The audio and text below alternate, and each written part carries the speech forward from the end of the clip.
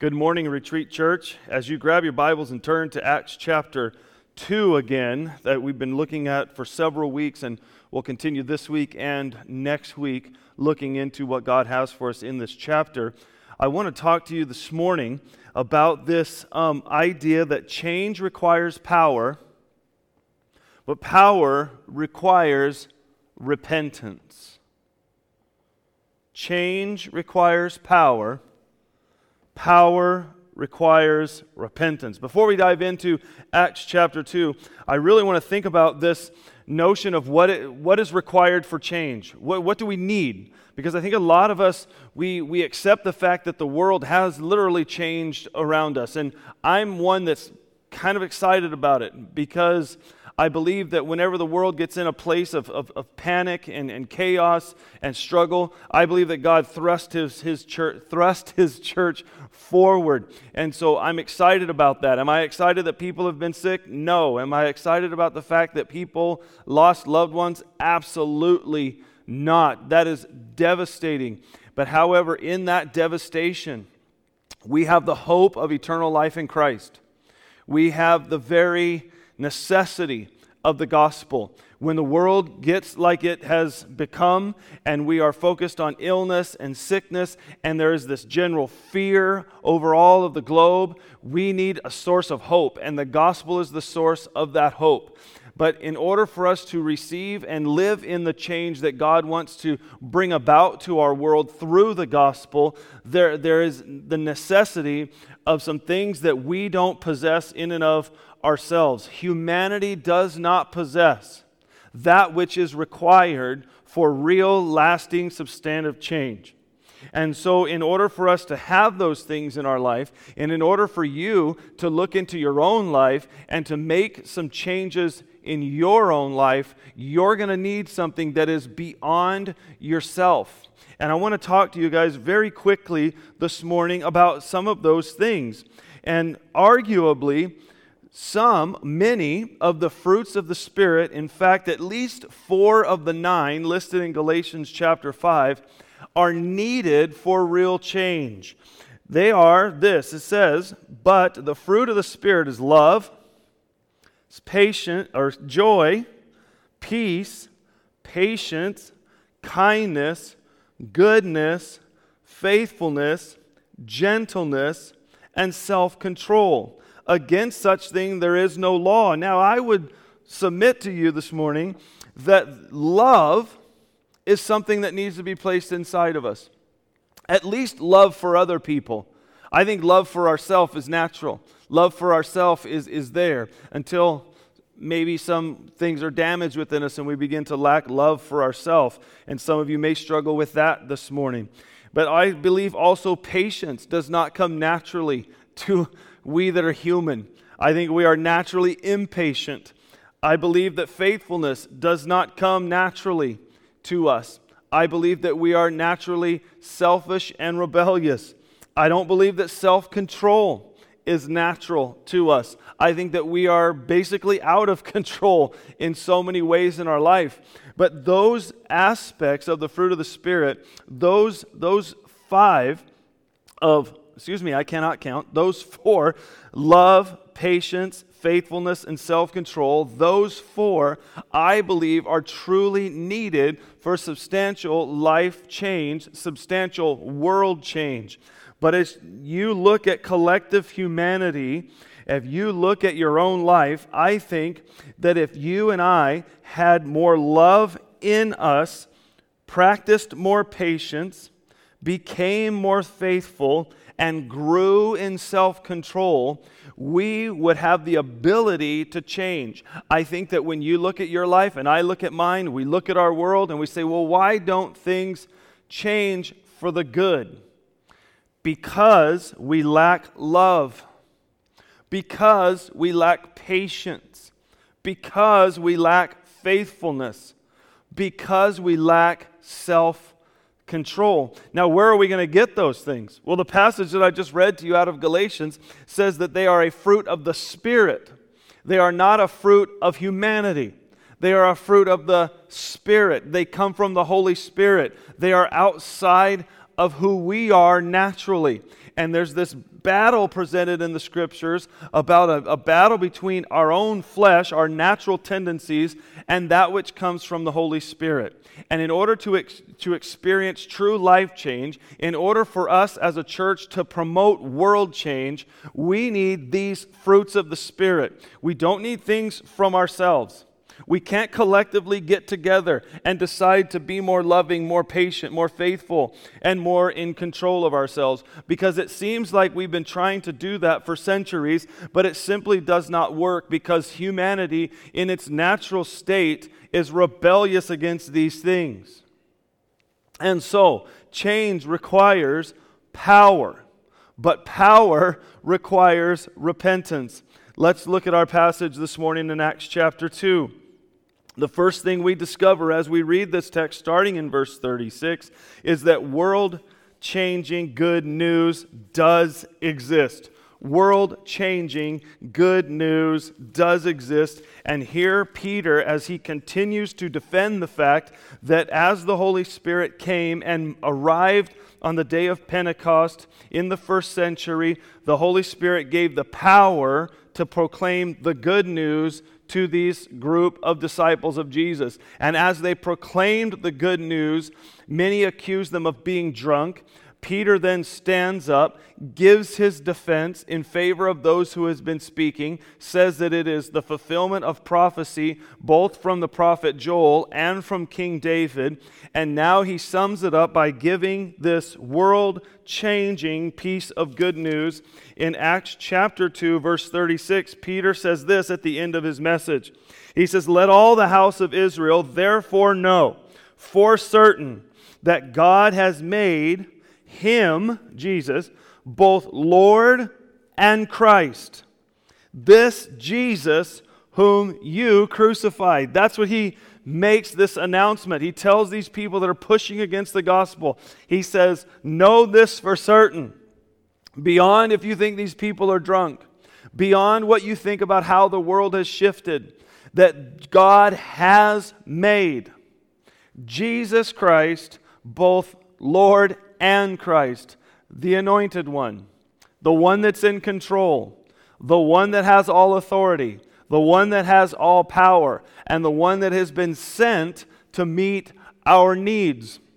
Because here we are, a people that desire change, we desire justice, we desire truth, we desire all of these things, but they seem to be out of our collective reach, and therefore God has literally made Jesus both Lord and Christ. That's the world-changing good news. This is the result of all of the activity that God has been doing throughout Genesis, throughout the intertestament period when He seemed silent, all the way through the gospel accounts and the life of Jesus. It all comes down to this statement made by Peter that radically changed the entire world. When I accept the fact that Jesus is Lord, I will understand that I am not. When you accept the fact that Jesus is Lord, you will realize that you are not. And once you realize that you are not the Lord and I am not the Lord, we can rest and say, it's not for me to change this. It's not for me to change the world. And in fact, I can't even really change myself because I don't have the power or the resources to do it in and of myself.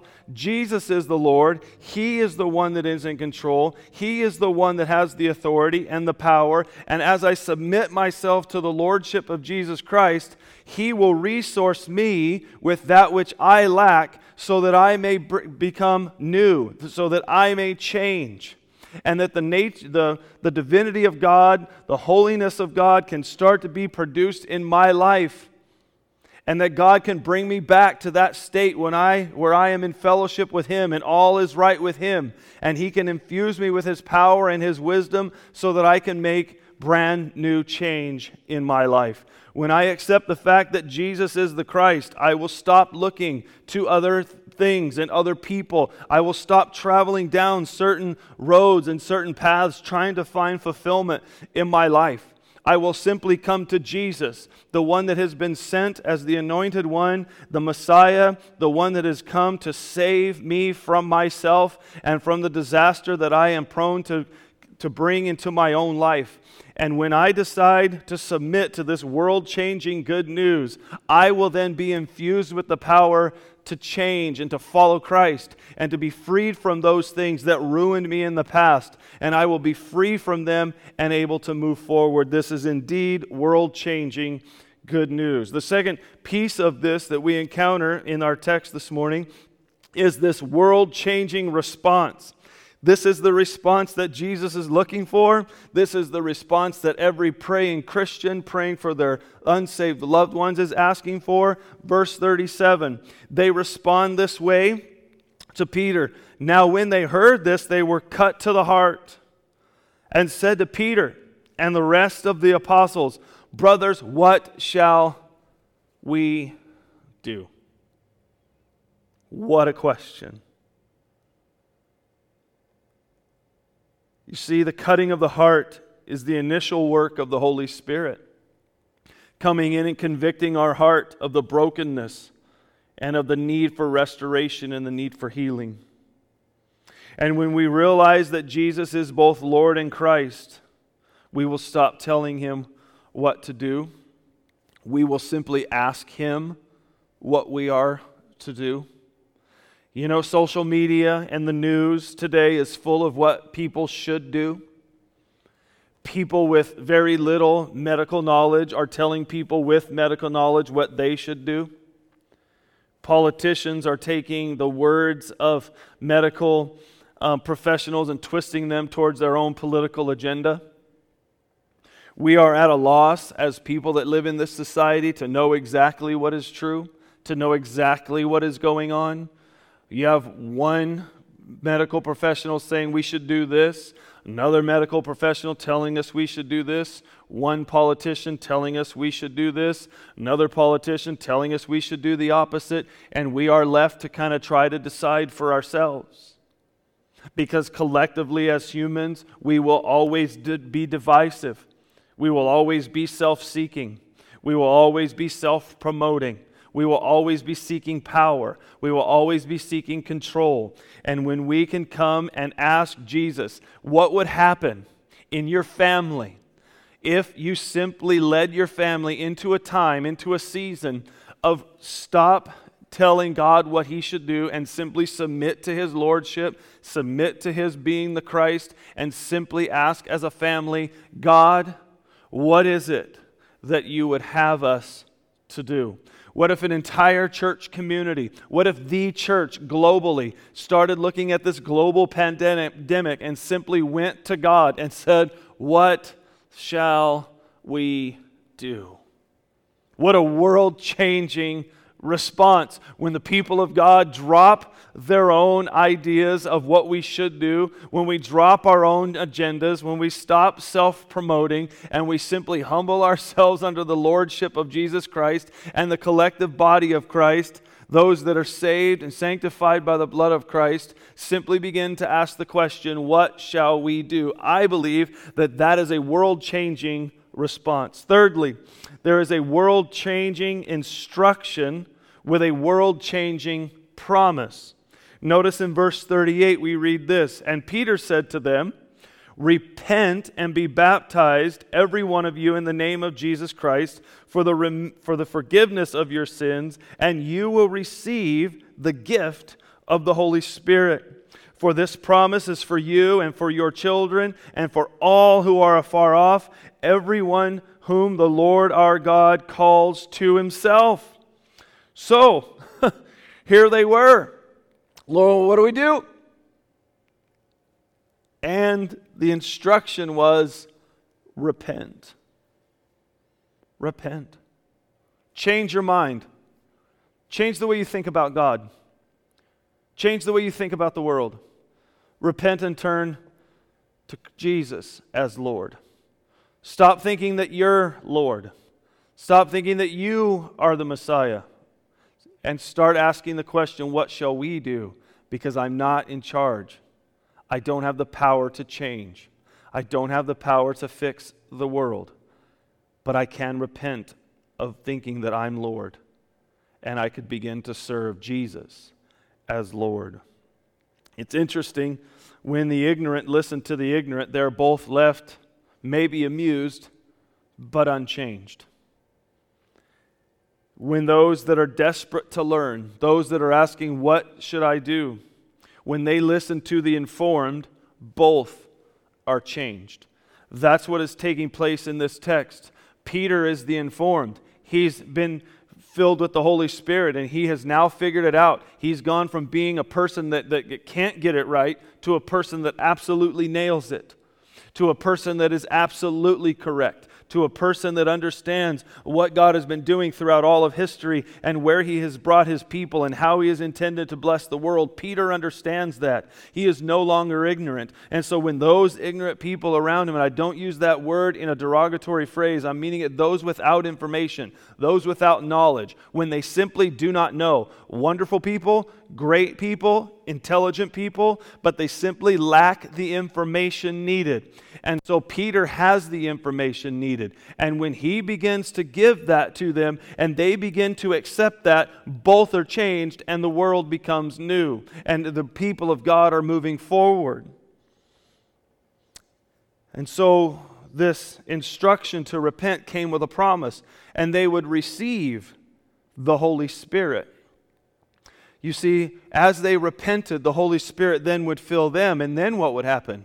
Well, then the fruits of the Spirit would begin to be evident in their life. As the Holy Spirit would come and live within them and indwell within them, and they would literally be filled with the Spirit of God, then all of a sudden, what would be produced in them? What would be produced in them are the fruits of the Spirit, of love, of joy, of peace, of patience, and kindness, and goodness, and faithfulness, and gentleness, and self-control. All of those things would start to be evident in the people of God. All those things would be then evident and present in the world through the church of Jesus Christ. I believe that this is world-changing. I believe that this is life-shaping for each and every one of us. But the key is repentance. You can study revivals throughout church history. They all started with repentance. They all started with a brokenness. You can talk to people who have had experienced great and tremendous life change. What started it? Most likely, I'm going to tell you time and time again, you're going to hear when they repented, when they changed their thinking about God. And so lastly, you have in this passage world-changing results. Verse 40 says this in 41, "And with many other words he bore witness and continued to exhort them," that's Peter, "save yourself from this crooked generation." So those who received his word were baptized, and there were added that day about 3,000 souls. The world was changed. Do you know what happened to these 3,000 souls? They remember at the beginning of the text, we know that they were from all over that part of the world. They were from every nation. And what happened? As they received the gospel of Jesus Christ, they repented of their sins, they accepted this world-changing news that Jesus is both Lord and Christ, and then they all went home and radically changed their communities. And the world was changed. And within 300 years, little more than 300 years, Christianity had become so powerful, such a great move that had radically changed the world, that Constantine, the leader of the Roman Empire, declared Christianity to be the national, speaking like an American, the official religion of the Roman Empire, because that was the influence of the church. Can you imagine an America that was so impacted by the church of Jesus Christ that the politicians had to talk like Christians? Because that's the only way they were going to get voted into office. That they had to at least fake it, even if they weren't, even if they didn't believe in the gospel at all, that the church would be so influential in the world. That's what would take place in today's culture. Here's an example of how the world was changed. Later in the book of Acts, when the apostles are being told to not preach in this name any longer, this is what happens. Notice this.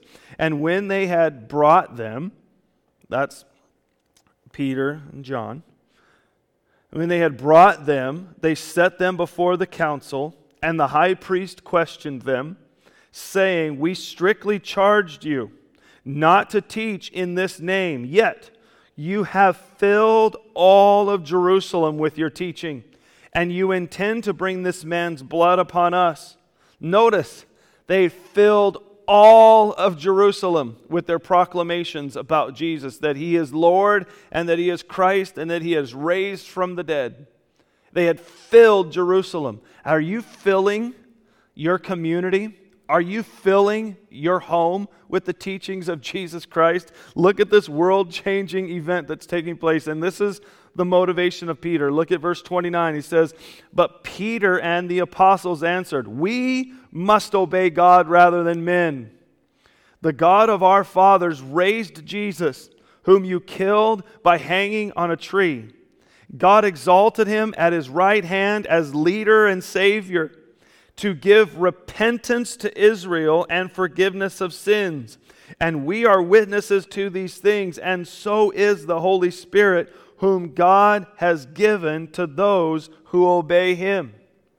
So as we finish this up today, if you are a person that's saying, I need things to change in my life, I can no longer walk down the path that I'm walking on, that if I continue on my current trajectory, my life will be ruined. If you're tired, if you think that where you are in your marriage, if you think that if you continue on this same path that you are currently on, that your destiny, your eventual destiny is the divorce court. If you think in any way about your life as going in the wrong direction, I pray that you today would repent and turn to Jesus Christ as Lord and Savior. And this is the concluding challenge. If you want the power to change, you must repent from being the Lord of your own life. God bless you. We'll see you next time.